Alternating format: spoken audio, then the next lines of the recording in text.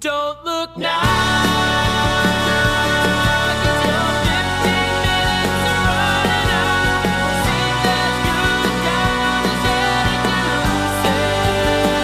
to say, don't look now, by your side. Well, welcome to Don't Look Now, the podcast with your hosts, Jenny McDonald and Will Hageman. As always, coming out with a new show every Tuesday, and as per usual, I'm in the dark about our topic. We're hoping that Jenny is not. If she is, we're just going to talk about whatever the heck we want to, but I bet there's a topic in store for us. So, Jenny, what are we talking about this week? I just would like to point out that based on our pre-recorded conversation, it would be a terribly weird podcast day. Yeah, we could have lots of good conversations, I'm sure. So today I thought, let's talk about something that I find actually crazy interesting, because everything I find crazy interesting, but specifically it's something that is a legend related to a famous book. All right. That legend may or may related to a not famous exist. book. And what was the last part? It may or may not exist. Okay, legend related to a famous book may or may not exist. God, that's. Nope, I don't have it. So. Hey, number one best-selling book. Huh. The Bible. There you go. We're getting closer. So, things in the Bible that may or may not exist. Something about people looking for the ark. Something about which ark? Noah's. Or no, the Lost Ark of the Covenant. That is more fun. So there we go. I'm hoping we're going with that in Indiana Jones, because that would be good times. I mean, it is me. Of course, we're going to do the Indiana Jones. All right, good deal. Although the actual Noah's Ark thing is super fascinating too. There's just enough evidence to believe it could be possible. Let's put that out there. Not like perfectly possible, but like. But there's something that Noah and Gilgamesh and everything else are based on. So there was some major flood somewhere in Mesopotamia that somebody did something with. But yeah. Did they take two of each animal? Probably not. But hey. But they probably packed up their dogs and sheep. So, Exactly. I mean, it's fine. It's close enough. So we're going to talk about the Ark of the Covenant. And it's basically found in various translations of the Bible. It's sometimes called the Ark of the Testimony, sometimes called the Ark of God. And it's a gold-covered wooden chest with a lid that's described in the book of Exodus as having two stones from the Ten Commandments in it. And it's also thought to contain a rod, Aaron's rod, and then also it's supposed to be a pot of manna, which was from heaven and supposed to like levitate things and all sorts of cool shit if you believe all of the conspiracies. Nice. So biblical Nazis, but I know the Nazis, turns them into dust. It's great stuff. The biblical account relates that about a year after the Israelites leave Egypt, the ark is created according to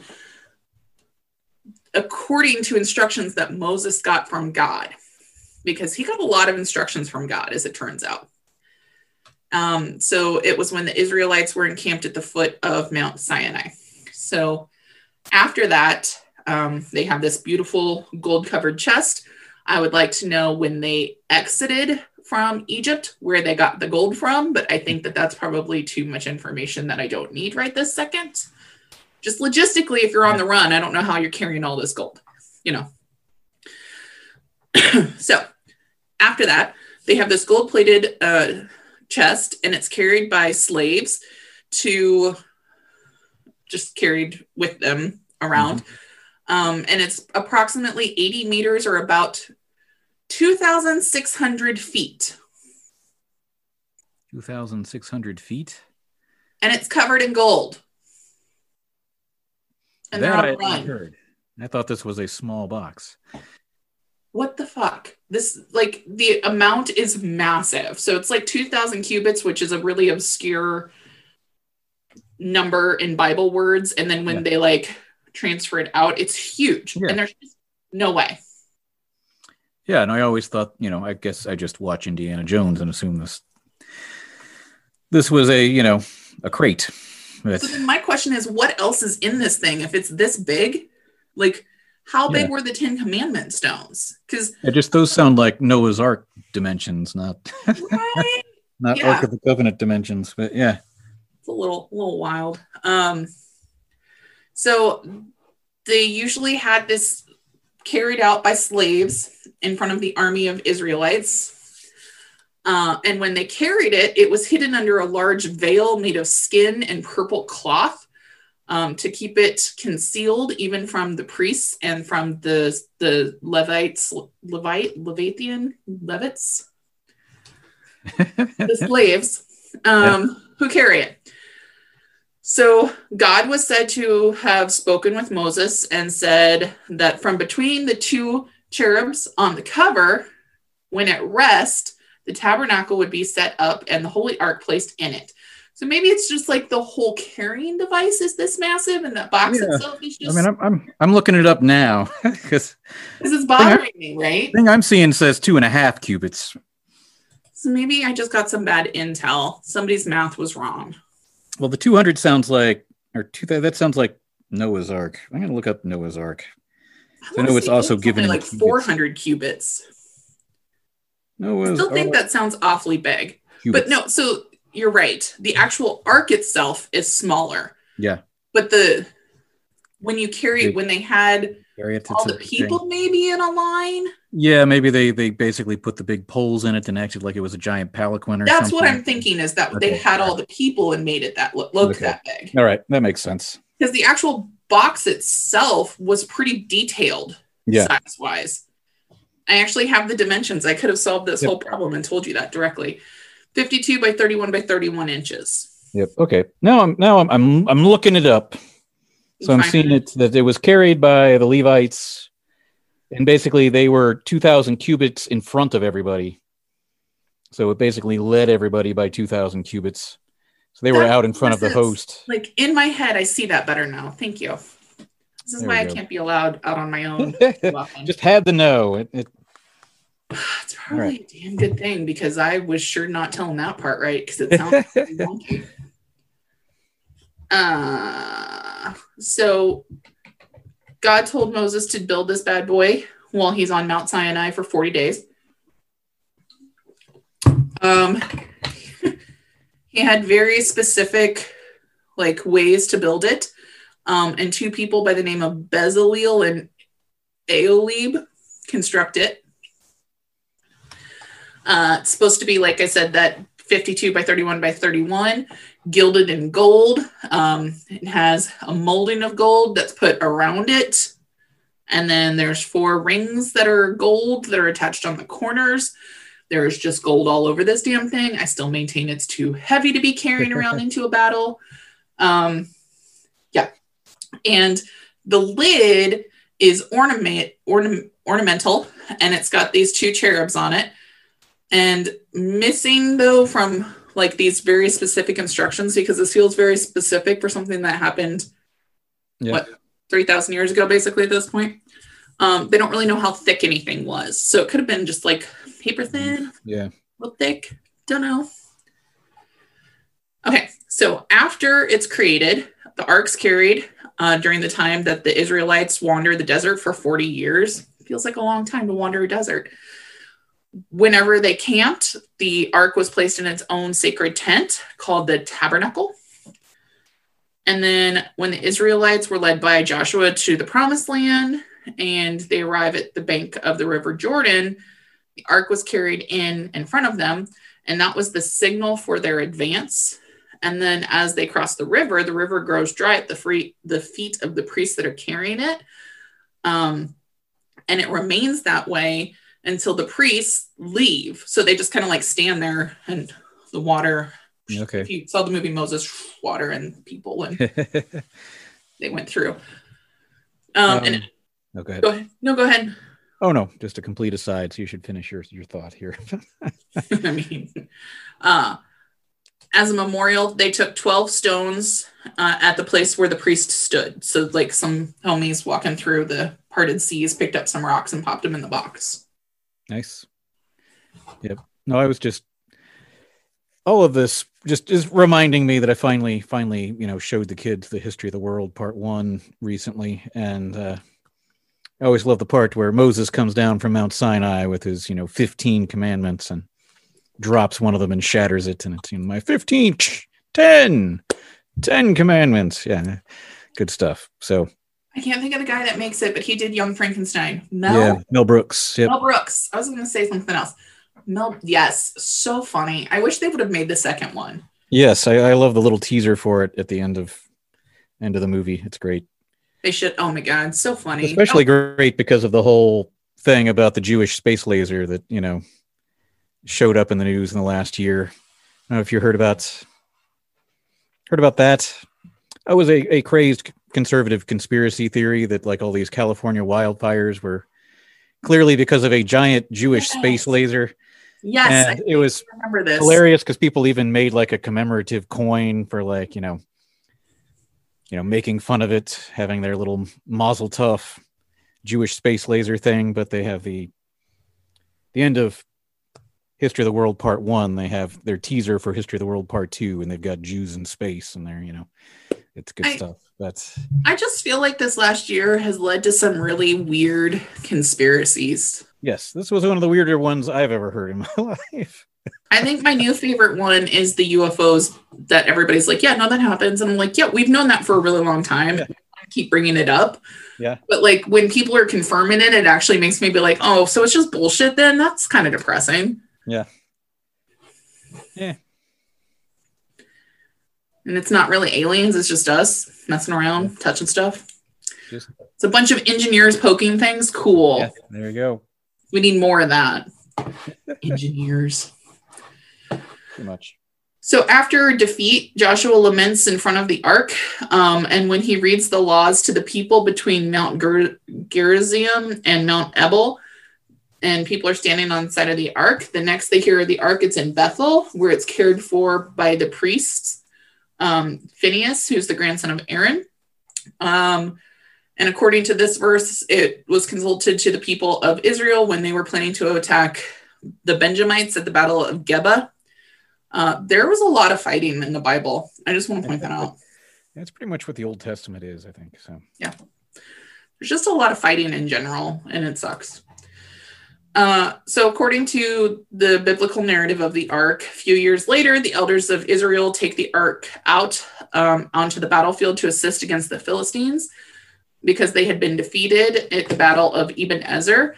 But they were defeated again, and they lost 30,000 men. Wow, that's a lot of people. Yeah.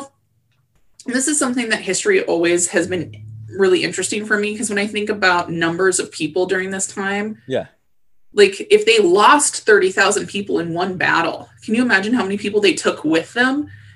Yeah. And that just makes me wonder, I wonder what the population of the world was like, because we only know about this tiny pocket of humans at this point. Yeah.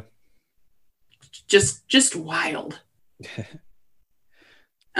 So yeah, at this point, the ark is captured by the Philistines, and the priests are killed, and people are not super happy. So a messenger goes running to tell people what's going on. And the first priest that he tells literally just falls dead from shock when he hears that the ark's been taken by the Philistines. And then his daughter-in-law, who was in the process of having a baby at the time of the ark being received, names the baby Ichabod, explaining the reason why is that the glory had departed Israel. And then she died as soon as she had him. So like, they make this super depressing, right? Yeah.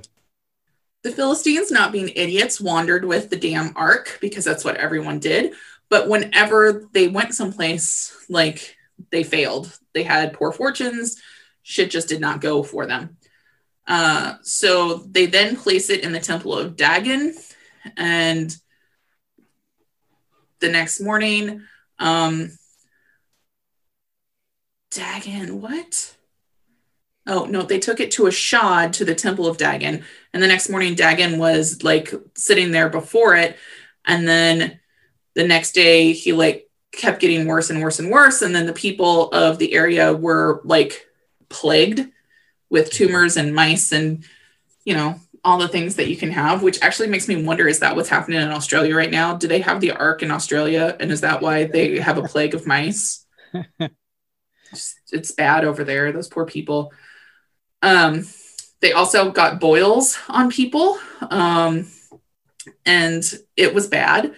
So the Ark had been there for 7 months and the Philistines were like, you know, maybe we should just give this back to the Israelites because this does not seem to be going well for us. So they return it with an offering of the golden images of the tumors and mice where they had been afflicted upon the people. And the Ark was set up in the field of Joshua at the Beth Shemesh, and they basically offered a bunch of sacrifices and offerings to it. Out of curiosity, the men of Beth Shemesh decided to gaze at the Ark, which, according to Indiana Jones, is not a good thing. And punishment for that was that 70 of them, there's different translations of what that means, were smitten by the Lord. Smitten. Never good getting smote. Yeah, smoting is a bad thing. So yeah, they decided to call someone and be like, hey, come get your ship. We don't want this here. This seems bad. So it was taken to another person. And there, Eleazar decided to keep it.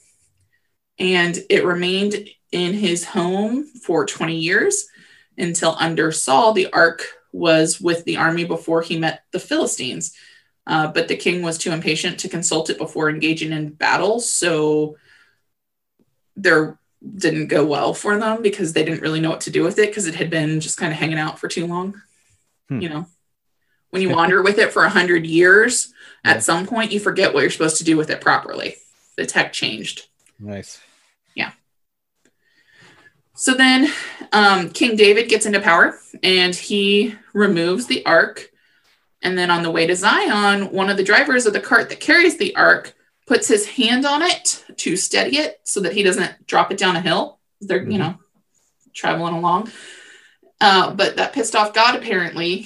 So he gets struck dead in the moment for touching it. Seems like the right reaction to have.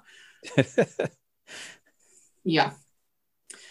So King David, in fear, carries the Ark inside the house of Obed-Edom, the Gittite, instead of taking it all the way to Zion, and it stays there for 3 months. You know, whatever. On hearing that God had blessed this dwelling, because this guy didn't die apparently when he had it in his house, David had the Ark brought in the rest of the way to Zion by the Levites, where he himself danced before the Lord in all of his might in some linen. And then in the sight of a public gathering in Jerusalem, there was a performance which caused him to be rebuked by his first wife. I'm just going to say that that doesn't sound good for him.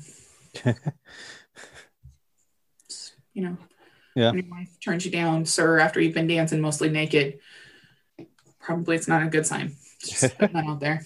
If TikTok's taught me anything this weekend, that's what it's taught me. And then in Zion, David put the Ark in the tent that he'd prepared for it, offered a bunch of sacrifices, distributed food, blessed people. And then later he uses the tent as his own personal place of prayer, which I feel like's a little shitty. Open that up to everybody. It shouldn't be just for you, buddy. And then the Levites were appointed to minister before the Ark, which means these poor saps were the only ones that could deal with the Ark still. These poor slaves that have already carried this shit for 100 years and are like generations of people carrying this now have to deal with this dude's toy, basically. So David decides he's going to build a temple for the Ark, but a prophet stops him. And then the Ark also goes on another journey during the siege of the Rabbath when David flees from Jerusalem. And then it's carried along with him until he returns to Jerusalem. Okay. Let's move on to King Solomon. All right. So these are like the history and where we can track it to. So this is really important because at some point all hell breaks loose. So we're finally getting the temple in a permanent place for it Getting here. closer. So according to the narrative, there is a priest that is dismissed from the priesthood by King Solomon because he took part in the conspiracy against David, and his life was spared because he had formerly been one of the dudes that babysat the ark and didn't die. Important. So Solomon definitely, worshipped before the ark. And he had this dream in which God promises wisdom if he takes care of the ark. So they construct a temple, Solomon's temple, and there's a special inner room called the Holy of Holies, which has a lovely name that I can't pronounce properly, so I'm going to bypass that, and is prepared to receive the ark. And when the temple's dedicated, the ark, which still contains the original tablets of the Ten Commandments, was placed inside.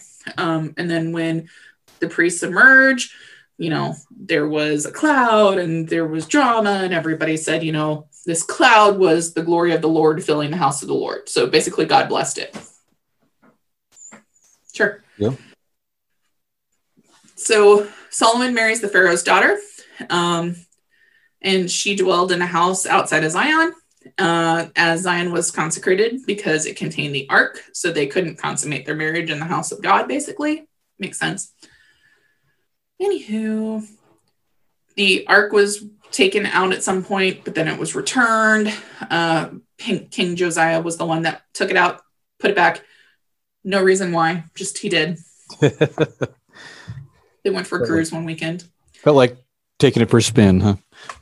Probably there was a war and he wanted his Levites to march in front. Yep.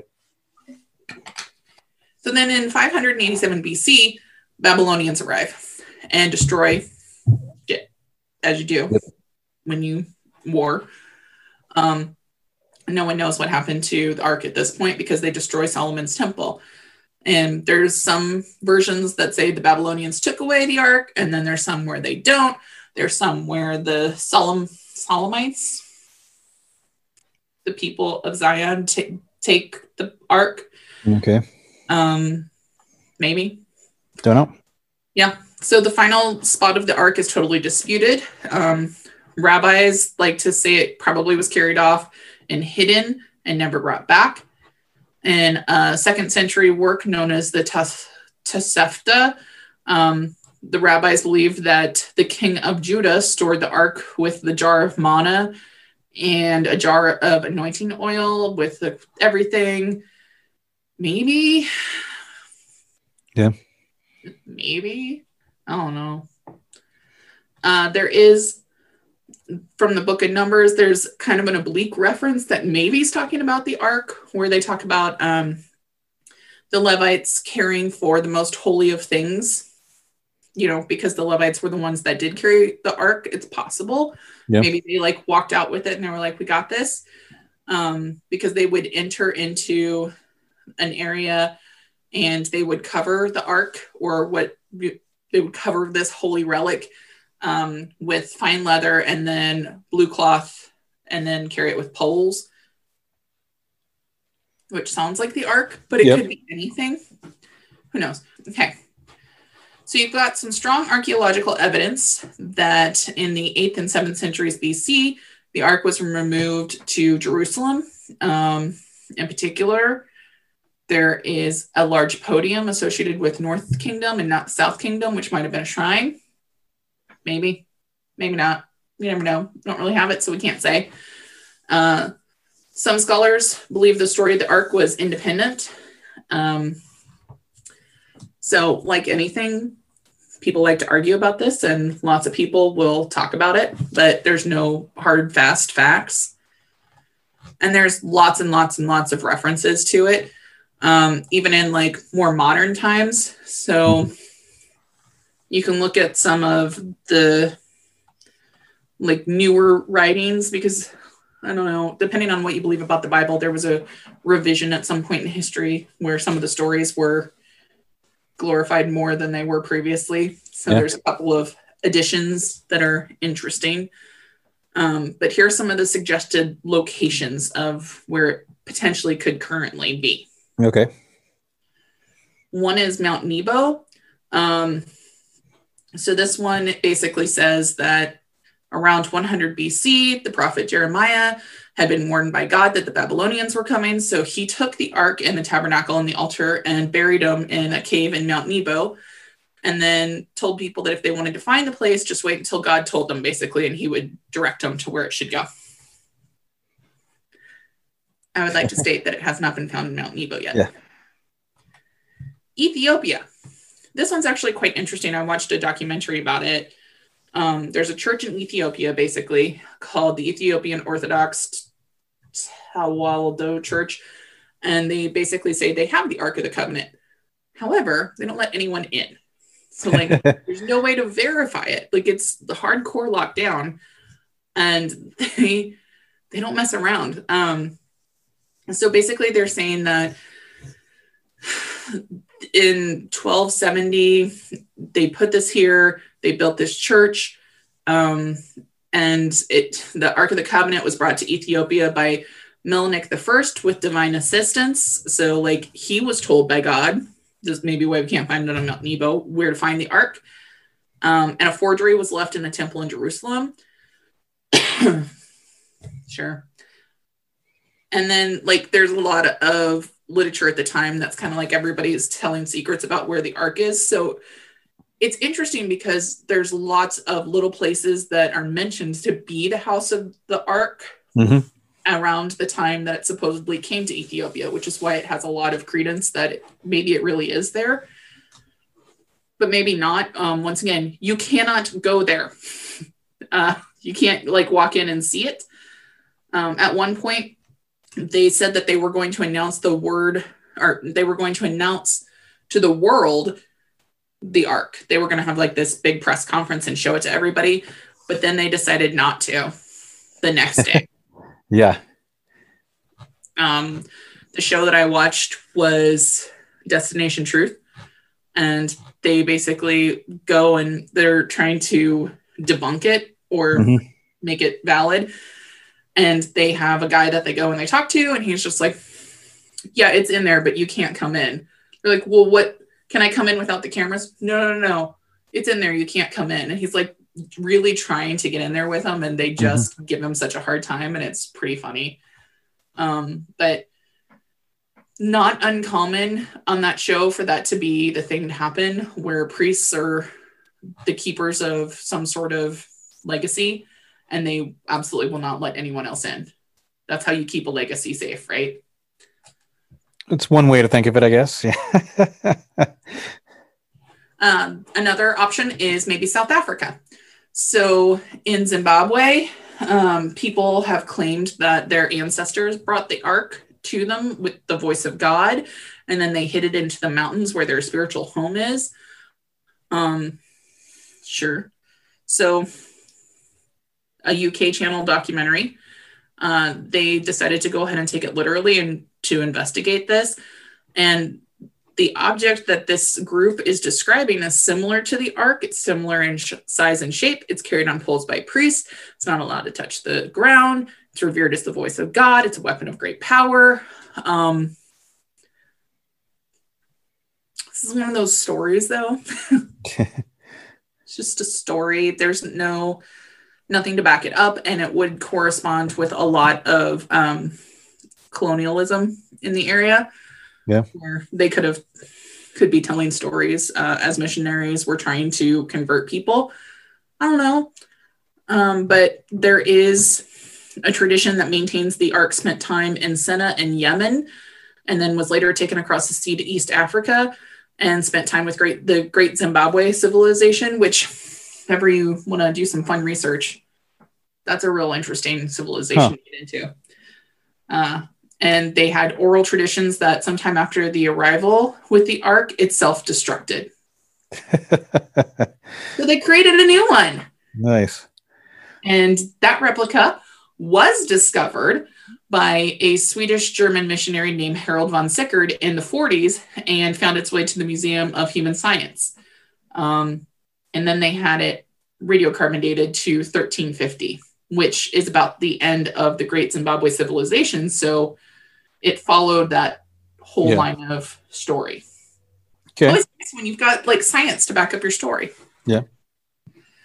And then after that, it just straight rabbit holes down, because then after that, the Templars found it and they took it to the Chartres Cathedral in France. Another one, they took it to the René Le Chateau in southern France. Another one, they had, it's in the Basilica of St. John in Rome, but it was lost when the basilica burned. Then at the turn of the 20th century, the British Israelites brought it to Ireland. Why not? So the British Israelites did excavations on the Hill of Tara because they were convinced that's where it was, because, you know, they had insight scoops. They did not. Another place that it was thought to be at one time was Tutankhamun's tomb, King Tut's tomb, which, to be fair, there was enough cool stuff in that tomb. Anything was possible, but it wasn't in there. So what about in the Well of Souls in Tanis? It wasn't there. Sorry. Yeah, bummer. Yeah, real bummer. But that would fit more into the Great Zimbabwe story. I'm just telling you. Yeah. So, we obviously love Raiders of the Lost Ark. That's a common story. There's also common stories where the Templars take it in popular fiction. I don't know. Probably not there. Anywho, let's go down the rabbit hole and talk about other biblical archaeological finds that we actually did find, which makes this have more credence. Yeah. So there is the Yahweh Sabaoth inscription, which is a limestone inscription from a burial cave in Judah around 800, 750 BCE. And it's written in a Paleo-Hebrew script. Okay. Those are a lot of words. And basically it says, "Cursed be Hagab, son of Hagab, by Yahweh Sabaoth." Basically, you're cursed by God. Yeah. Yeah. This phrase is apparently pretty common, but it's the first non-biblical evidence of the name Hagbad, which actually means a grasshopper. Huh. So it's actually sounding more like it's describing a plague of grasshoppers to me. There you go. No. Another tablet, the Akkadian tablet, contains 630 lines. It comes from the southern Mesopotamia city of Larsa during the second year of King Rimsin's reign, which is around 1821 BCE. And the tablet registers the rites in the temples from the 15th until the 24th day of the month of Shabbatu, which is identical to the biblical month of Shabbat. And it's a one-of-a-kind tablet that basically tells you the kind of practices in the region from where Abraham came from. So it's a day-by-day, play-by-play of the priests Yeah, for 1 month. that's interesting. Yeah. So an example that I found is on the 16th day of the month of Shabbat, a cloak, a bright linen, and a male slave were given to Enki, the god of wisdom and the creator of humankind. Not very biblical, but okay. Then there is the quadrilingual Darius jar. That's not a mouthful. So Darius the First is mentioned in the biblical books of Haggai, Zechariah, Malachi, Ezra, Nehemiah, and Daniel. And a museum has this Persian jar. It's calcite, and it's got 4 inscriptions that praise Darius in 4 different languages. So it's kind of like the Rosetta Stone of its era. And it's got Old Persian, Elamite, and Akkadian inscriptions that read Darius the Great. And then in Egyptian hieroglyphics, it says King of Upper and Lower Egypt, Lord of the Two Lands, Darius, living eternally, year 36, which was the last year of his life. Okay. So that's pretty cool. And then there's something called the lion and the calf bull. So according to Isaiah's prophecy of peace, the wolf would dwell with the lamb, the leopard would lie down with a kid, and the calf and the lion would live together. So like predator and prey would be one. Yep. Yeah. Also straight out of Ghostbusters, but Yeah. There's actually a book on that apparently in the Bible. So the museum's bowl is from the southern Mesopotamian region, ages about 3,000 years ago. And it's got lions and calves laying together. Mhm. And then the animals are crouched before a bundle of reeds. And the reeds are similar to ones that are carved at the base of the ziggurat of Anu, which is one of the oldest, most important Sumerian gods. So Okay. what this tells us is that there's a lot of blending of religions in this time. Yeah. So yeah, that's the story of the Ark. We don't know where it is. Don't know who has it. Don't know if it ever really existed. That feels really satisfactory, doesn't it, Will? We have come to great conclusions. Yeah. All right. Oh, cool. Yeah, no, it's always a fun thing to think about. And it's right up there with, the Holy Grail, with things people are always looking for and assuming are around somewhere. So I think my favorite explanation for the Holy Grail is the Da Vinci Code version. yeah. Because it was probably the one that makes the most logical sense out of all the shenanigans. And it's so fascinating to me that still, I mean, we're talking about a time period where people, I mean, Da Vinci painted the Bible still like it happened yesterday. Yeah. Isn't that crazy? The stories were still that fluid and that like common, that the very detailed story is still happening. And it's really not that far away from his time, which blows my mind. I mean, Da Vinci's That far, 1400. Da Vinci's way closer to us than that, but it's only Far though. 1,400 years before his time. True. I don't know. That kind of stuff's always really fascinating to me, that time has a weird way of like roping back around. I think maybe I was thinking like the Zimbabwe civilization. Yeah. Because that's so recent. Yeah. In comparison to everything else, obviously, but I don't know. Yeah.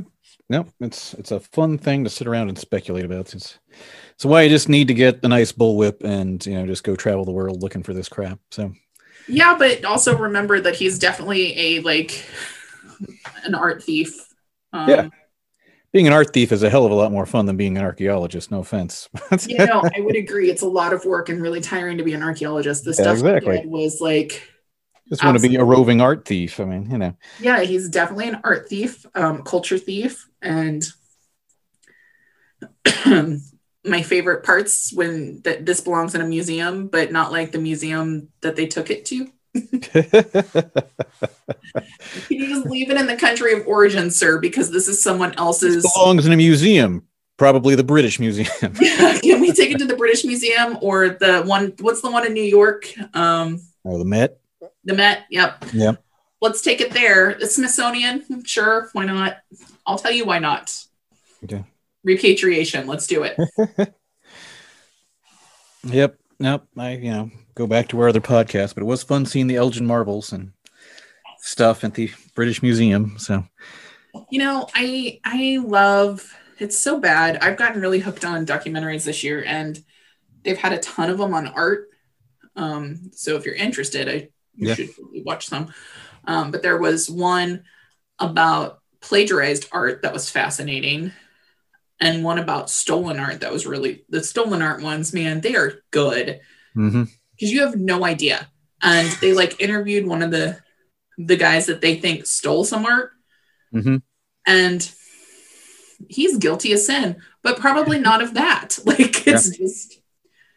One that I heard about recently that I've got to go back and look up was references to basically Picasso being in on the theft of the Mona Lisa.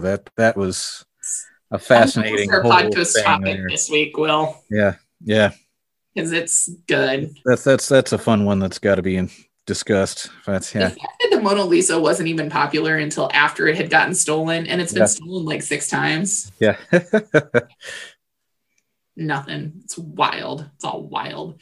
There's also a piece of art right now that is contested on who painted it. I want to say it's a Da Vinci, because they were saying there's only 22 known pieces of Da Vinci's out there, and it's got $1 billion lawsuit behind it right now. Oh, jeez. And they don't know where it is. It's supposed to be in the Dubai Louvre. Okay. Because I didn't know that they had built their own Louvre. I mean, it makes sense. Yeah. Very wealthy company. But it's not on display right now. So this kind of stuff's fascinating. Just fascinating. Anyhow. All right. Well, cool. Fun story. Just a bit inconclusive, but that's what we expect. So it's not like they popped out in the news yesterday and said, oh boy, we found it. And even if they did, we as a society would not accept that as an answer. That bad boy could be sitting in front of me shooting like flames at people, and I still would be like, I'm sorry, unless God himself comes down and tells me this is the Ark. And even then, I'm gonna get a psych evaluation first. Yeah, I think I would be satisfied if it started melting Nazis, though. I think that would do it for me. Man, that would be one hell of a way to tell who was a Nazi. Yeah, exactly. Just randomly open it up in places, and it's a whole new kind of meaning to kill them all, let God sort them out, kind of thing. Just see what happens. But it seems like a very inefficient use of the Ark. An old And medieval also, witch test kind of thing. But, well, it's also kind of confusing because it's not like it had a good versus bad version of humans that it was built for, right? Yeah.